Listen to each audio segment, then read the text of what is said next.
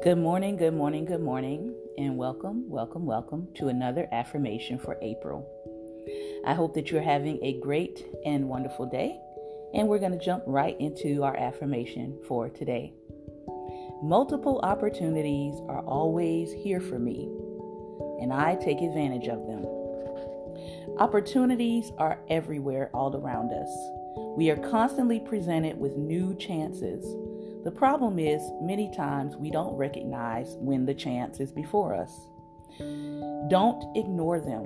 Look for new chances. Be aware of them. Know that they are out there just waiting to be acted upon. Every day is a new beginning for you to embrace. Problems from the past are merely memories of lessons learned. So, it is time to go forward with confidence. Remember, you are what you think you are. Be the best that you can be and think positively about yourself and your life. You are always in control of what you think. Your subconscious mind translates your thoughts and your ideas into real life. So keep those feelings positive and alive. And truly believe that good things are on their way. It will happen if you allow it to. So why wait? Start today by changing your mindset. Say it with me.